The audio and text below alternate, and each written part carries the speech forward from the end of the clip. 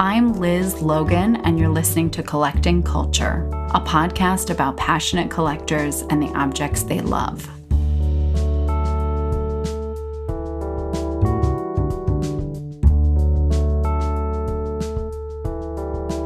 More than 20 years ago, Elaine Smith discovered the work of Roy McMakin, artist, architect, and designer. It started when she saw one of his bed frames in Metropolitan Home magazine. She had recently gotten married, and she and her husband were living in San Francisco. They were in the market for some furniture, and at the time, McMakin had a showroom in LA, so the Smiths flew down there for a visit. When Elaine walked into that showroom, she was surprised to find that she loved just about everything in it. She ended up ordering the bed frame and also a deep green couch that she says was so straightforward it reminded her of something out of a children's book. She immediately related to McMakin's aesthetic, which on first glance appears to be simple. In fact, one of his most famous pieces is called the Simple Chair. Roy McMakin started his company, Domestic Furniture, in 1987. And his work is deceptive because when you really look at it, it's not at all as simple as it seems. His hefty pieces, which are made in a sustainable manner in his Seattle workshop, harken back to the arts and crafts movement and shaker style, as well as minimalist art. His forms appear basic, though the scale is often exaggerated. And then he adds these idiosyncratic details, woodwork inlays that look like patches, mismatched knobs of varying sizes on a dresser, several shades of one color on a single piece. His work, which includes sculptures, has been shown in many museums and galleries. Elaine became interested in art and design when she was just a kid. Her grandfather was the sculptor Frank Vitor, who created a number of grand public statues in Pittsburgh. Before he came to America in 1920, he studied in Paris with Rodin. Elaine grew up visiting his studio, and her design interest grew after she spent time in Holland as an exchange student and then again as an adult. After she discovered Roy McMakin's work, it became an enduring passion for her. She collected more than 30 of his pieces total, and she continues to collect his work to this day. Here are some excerpts from our conversation. I know your collecting started with the simple bed and the couch. And then how did it snowball from there? So what happened was that we got the couch and the bed. And this was in a two-bedroom flat we lived in San Francisco. And shortly after that, we moved to the Netherlands for a year and a half for my husband's work. And when we came back, we bought a Victorian in Oakland, a large Victorian. And so when we moved into this house, we had the bed and we had the couch from Roy, and then we had this kind of ragtag collection of other furniture, like 20th century modern stuff that I had in another previous apartment in the city. So we move into this Victorian. It's 4 bedrooms. There are 2 sunrooms, 2 living rooms, and 11.5-foot ceilings. So a kind of a large scale house. And our 20th century modern furniture looked kind of silly in it because it was so small. It was scaled towards apartment living in San Francisco. So we started thinking about how we were going to furnish the house. And I always came back to Roy's furniture because it was what I liked more than any other furniture. And as it turned out, the scale of his furniture was absolutely perfect for this house because his furniture tends to be large, and so you could furnish a room with a few pieces of Roy's furniture, and it was just right. You didn't need a ton of it. Well, we ended up sort of over the years acquiring a ton of it because every time we were like, well, we need a couch for this room, we would think, well, let's get another Roy couch. And we needed, I mean, we didn't buy beds for the kids, but we ended up furnishing the dining room table and chairs. There's a big chest in there. We had chest of drawers made for ourselves, and a kitchen table and chairs and stools for the kitchen island. And it just became a collaboration over several years of working with him to put this house together, because I then had another child and we were going to stay here for a while. In a way, it shouldn't necessarily work, except that there was no way I was going to go with the Victorian theme, because I'm very much not into that theme. In fact, I don't even really like Victorian houses, which was nice to. So if you fill a Victorian house with Roy McMaken furniture, you don't really have a Victorian house. So that was nice, and it didn't clash in any way. I mean, I think you could put Roy's furniture in any setting, because it just is what it is. It's a simple piece of furniture that it's almost like just the definition of furniture. It's not any particular era. It's like memory. It's like the memory of furniture. How would you characterize his work to someone who doesn't know anything about it? Okay. I would say that if you're looking for a piece of furniture that you will like forever, that will be useful, that will be comfortable, that'll make sense, but that has built into it, in many cases, some sense of humor or some intelligence that kind of goes beyond its simplicity. And it's exceptionally well-made furniture. I really don't know any other furniture that's as well-made as his furniture. So in that regard, it's just there. It's an amazing investment. But also, like, I feel a sort of,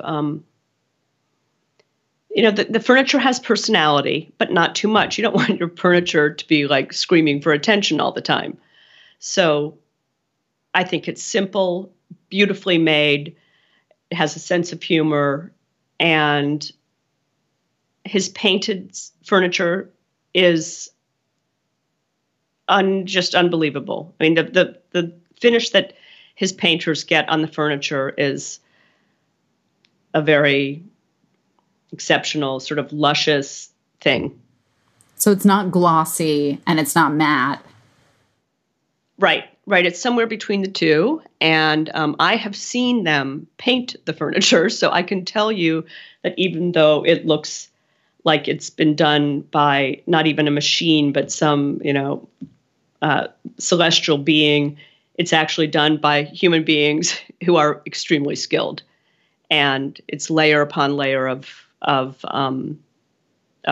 this beautiful Dutch paint.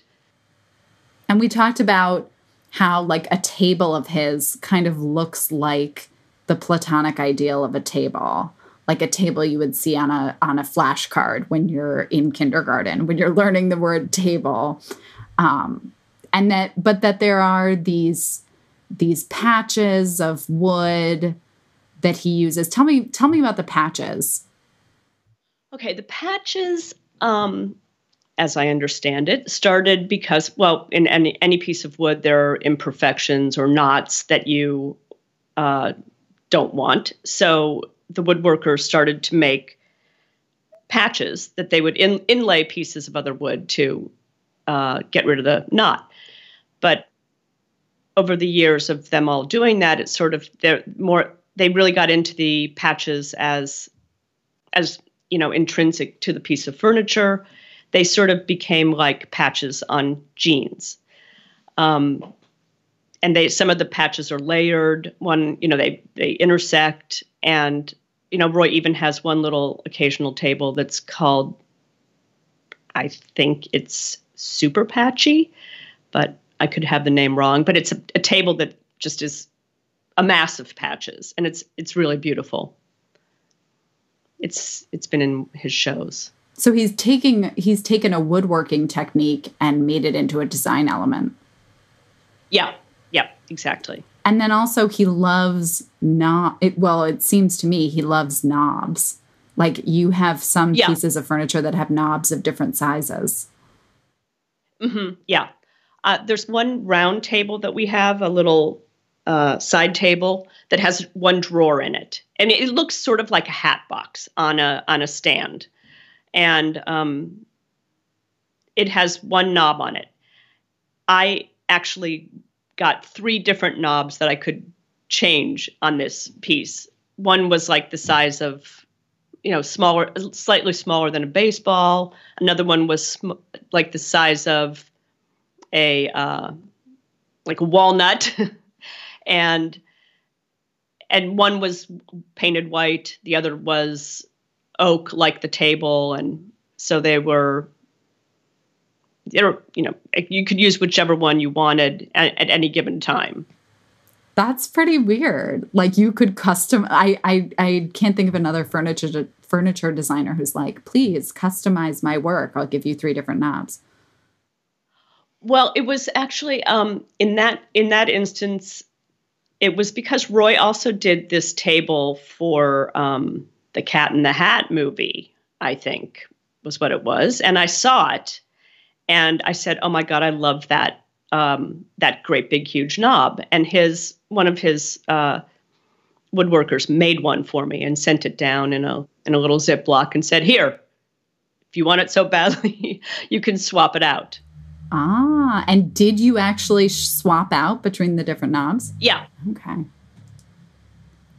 And then speaking of knobs, while we're on knobs, and Roy's love of knobs, he picked out a painting for you at one point that has a bunch of doorknobs on it. How did that happen? Yeah.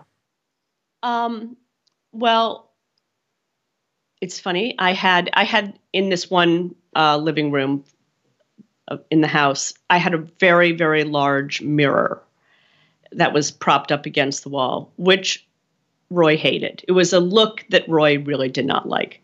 And he happened to be in New York and went into a gallery and saw this painting, which was about the size of that mirror. And he loved the painting. And he told me, he sent me a picture of it and said, he thought it would go really well in that place where the mirror was, which was his subtle way of saying, get rid of that mirror. And so the gallery sent the painting in a tube for me to look at. And I absolutely loved it. It's a watercolor with a blue background and which of sort of a head. And there are floating doorknobs throughout this, layered over the head. And it's a beautiful piece of work. So to go back a little bit, because by that point you had really been working with him on the interior of your house as a whole and these different spaces, right?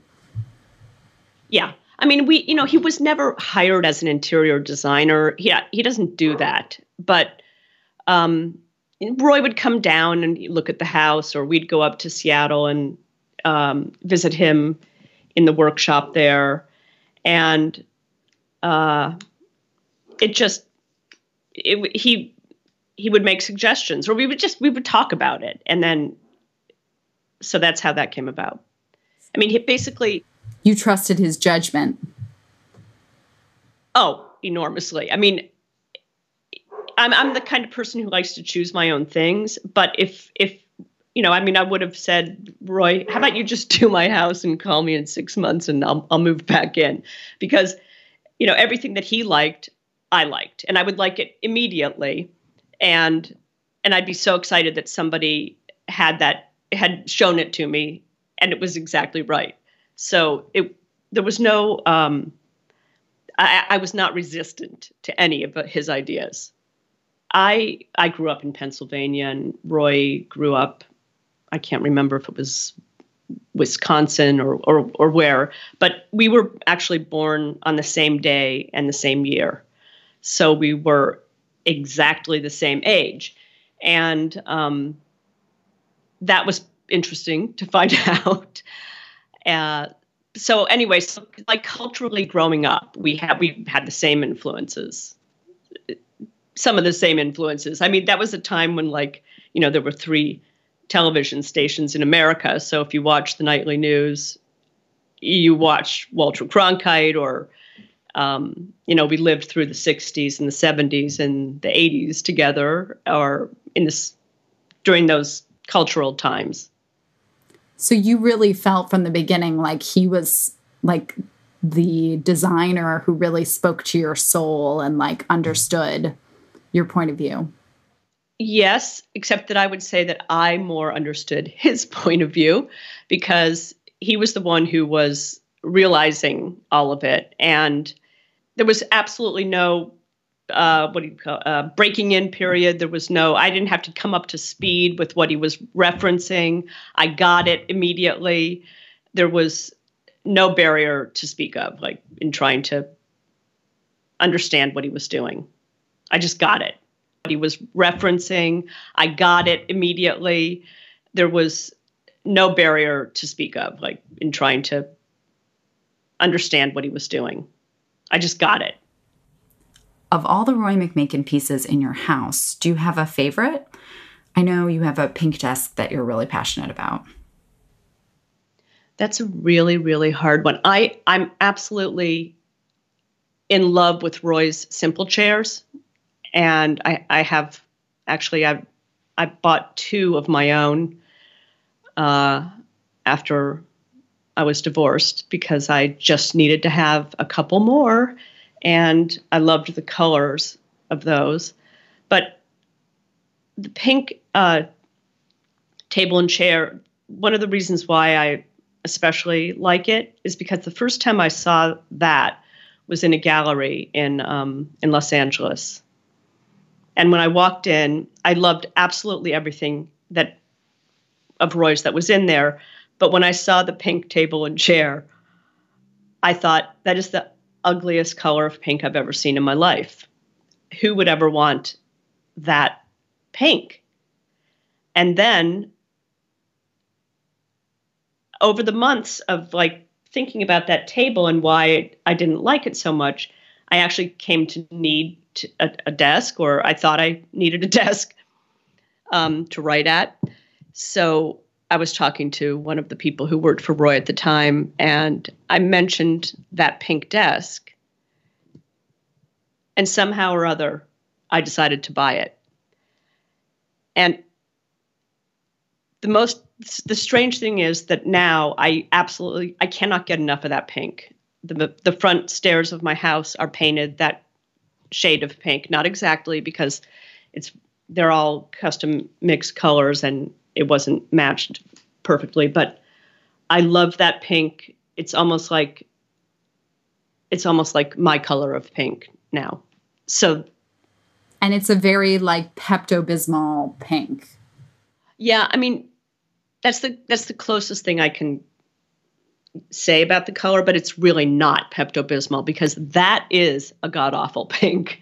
But this pink is deep. It's deeper. It's not candy colored, certainly. Yeah, exactly. It doesn't have that sickening candy color to it. It's a very sort of salmon, sort of coral, a really kind of a strange pink, but it is so, so beautiful. I can't get enough of it. And did he pick that particular paint color, or does it come from mixing shades? Oh no, he mixed that color himself. He custom mixes all of his colors. And what do you love about the simple chairs? They are so simple. Oh my God, I don't know what it is about them. I just can't get enough of the proportion. I I like sitting on them, even though they're really hard. I like sitting on them. I like the weight of them. They're really heavy. Like if you bump into a piece of Roy McMaken's furniture, you are going to get a bruise. But there's a sturdiness and just the perfection of the proportions, I guess, is what it is. And the two that I specifically commissioned for myself are painted. One's painted a gray, and the other is sort of an army fatigue green, or somewhere between olive and an army fatigue green. And I love those colors. They're very drab, but deep.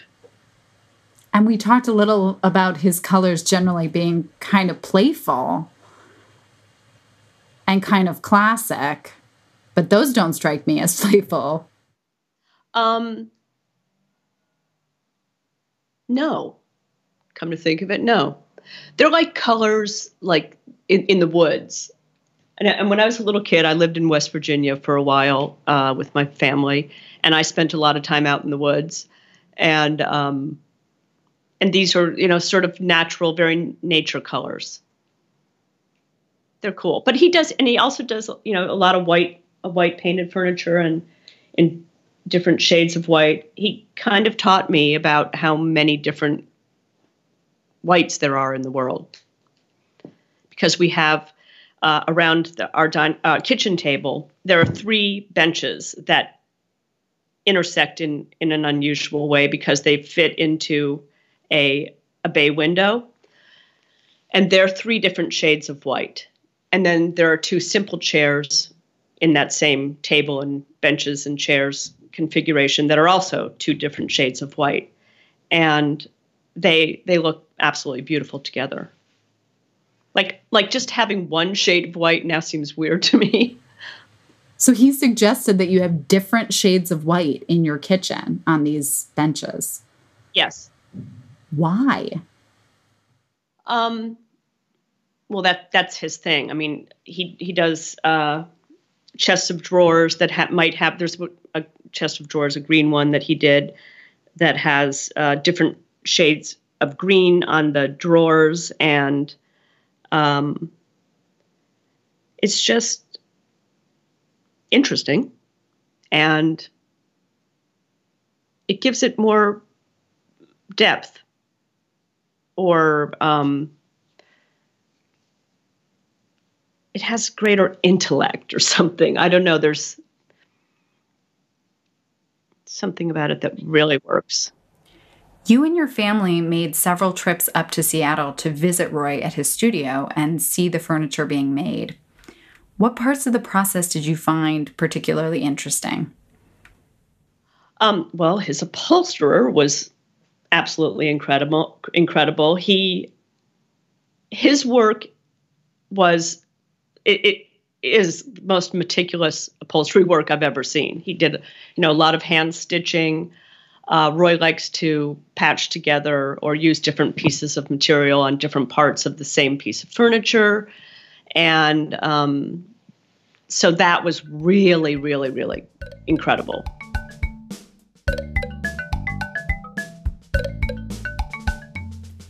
In the design world, Roy McMaken is quite famous. He's designed furniture and homes for celebrities, and his furniture has appeared in movies. So I talked to Elaine a bit about what it's like to have furniture by a famous designer, where she shops, and how living in Holland years ago shaped her passion for design. I want to backtrack a bit to the time you spent in Holland when you were in your early 30s. It seems like that must have been a really formative time for you in terms of learning about design. I mean, when I went back later, when I was in my 30s and we lived in The Hague then, I went to the Frozen Fountain in Amsterdam where you could see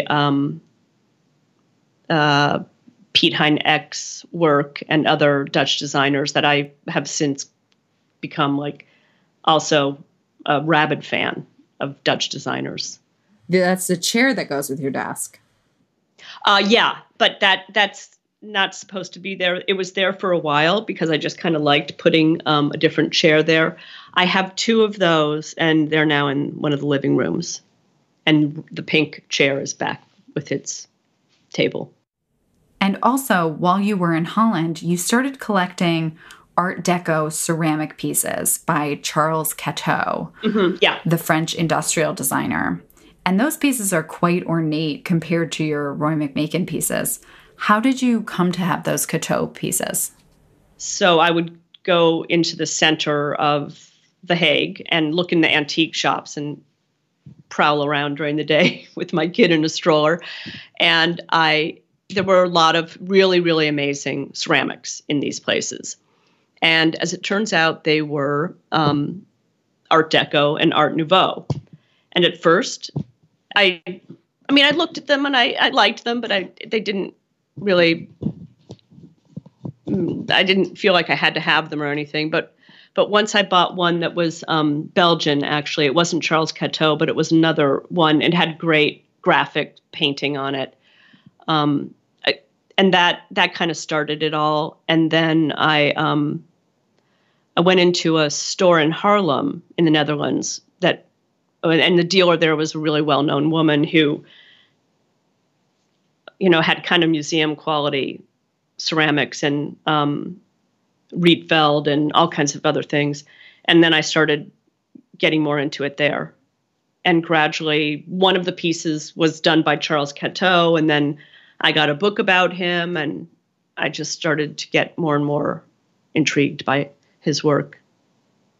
I don't really care for Art Deco furniture, for example, but there are always exceptions within any, kind of genre of furniture or decorative arts. And so I'm always open. I'm open to it. And I'm also open to being converted because I kind of find that exciting to not like something at first and then to learn a lot about it or just keep looking until something clicks and you kind of get where it's all coming from, or like the particular lines of sort of stylized Art Deco glazes or whatever starts to, you just like it. Or maybe you don't. I feel like sometimes you don't like Art Deco as a whole, but you like this one person's work in particular. And then that can start like a domino effect. If you start liking his, then you start like looking.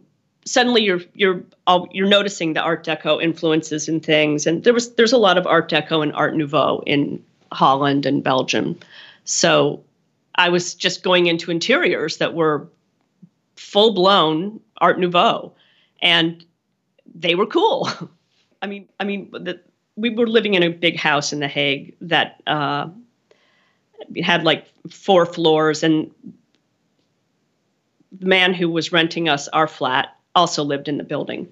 And he's an absolutely rabid collector of antiques. And he went to the auction houses in Amsterdam every week. He had so many different things in his apartment, and he really loved to like show me things and take me into the auction houses with him. And he liked Empire. Now, I really have no interest in Empire, but what he had was great. And his enthusiasm for it, made me not dismiss that as well. So to go back to Roy McMaken, when you first discovered him, was he as well known as he is now? I feel like people who were sort of in the know were well aware of Roy by the time I found out about him. And I don't think he ever set out to be famous. I don't think I never, ever was drawn to his work because I thought, I can brag that I have a house full of Roy McMaken furniture. I mean, most of my friends do not know who he is. And they might admire my furniture and they might admire the way my house looks, but no one is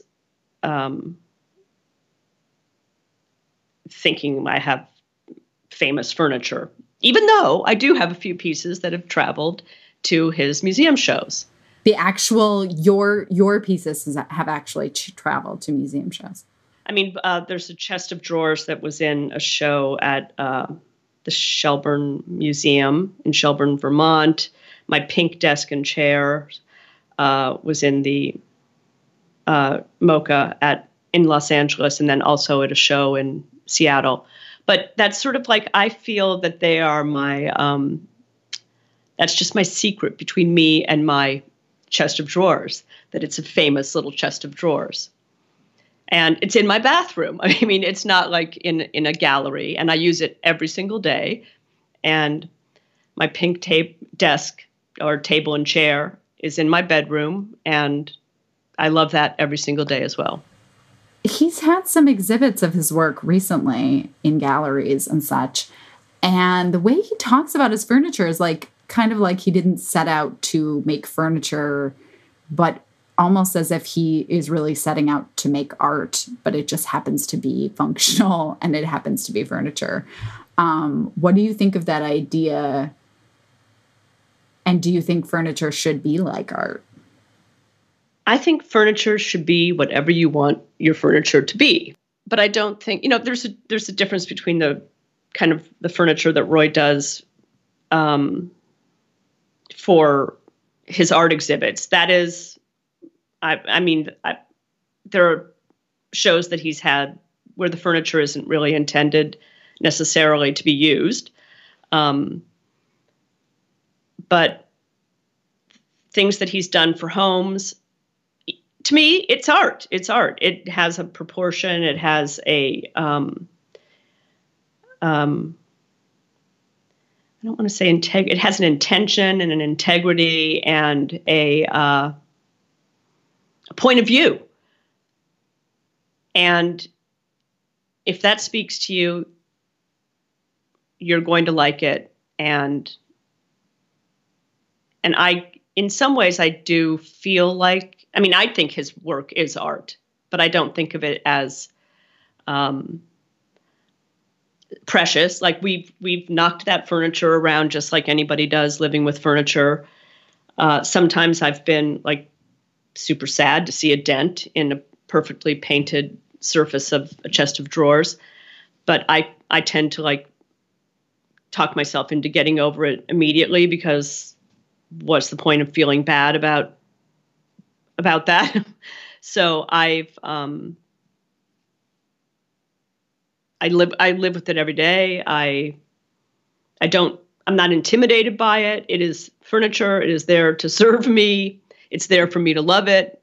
And it's going to have wear and tear and show the history. Where do you like to shop? I actually don't really, now that I have a house full of things, I don't really shop that often anymore. And I'm finding it more and more difficult to find stores that are that interesting. Because I like stores that are really unique to the person who has them. There's a store in San Francisco, Bellocchio, that I think is an incredible store. And in New York, my favorite place is BDDW. And his new store, which is called M. Crow and Company. And I follow Tyler Hayes. He's the owner and designer on Instagram. And I've followed him over the years since he's first been in business too. And his furniture and ceramics, rugs, everything are spectacular. So as someone who is really passionate about design, is also a creative person, how has it influenced you to have all this Roy McMaken stuff around you? Like, how has that changed your life? Well, I guess the main way it changed my life was it put furniture in my house, and it was furniture that I really loved. It was really gratifying. I've never grown tired of it. It's my friend. I mean, every piece I have of his feels like a friend to me. There's nothing frustrating about any single piece of furniture that we ever bought from Roy. It's all still there. It's hanging in there with me. It looks great. It's peaceful. I mean, I don't know if that's a thing you can say about furniture, but it doesn't ask a lot of me. I know exactly how to take care of it. And my environment really is like enormously important to me. I have to feel like if I look around and I see something that's jarring or ugly, I don't want that interruption. So I tend to surround myself with only things that I really like. I mean, I'm very careful about what I buy or bring into my house. And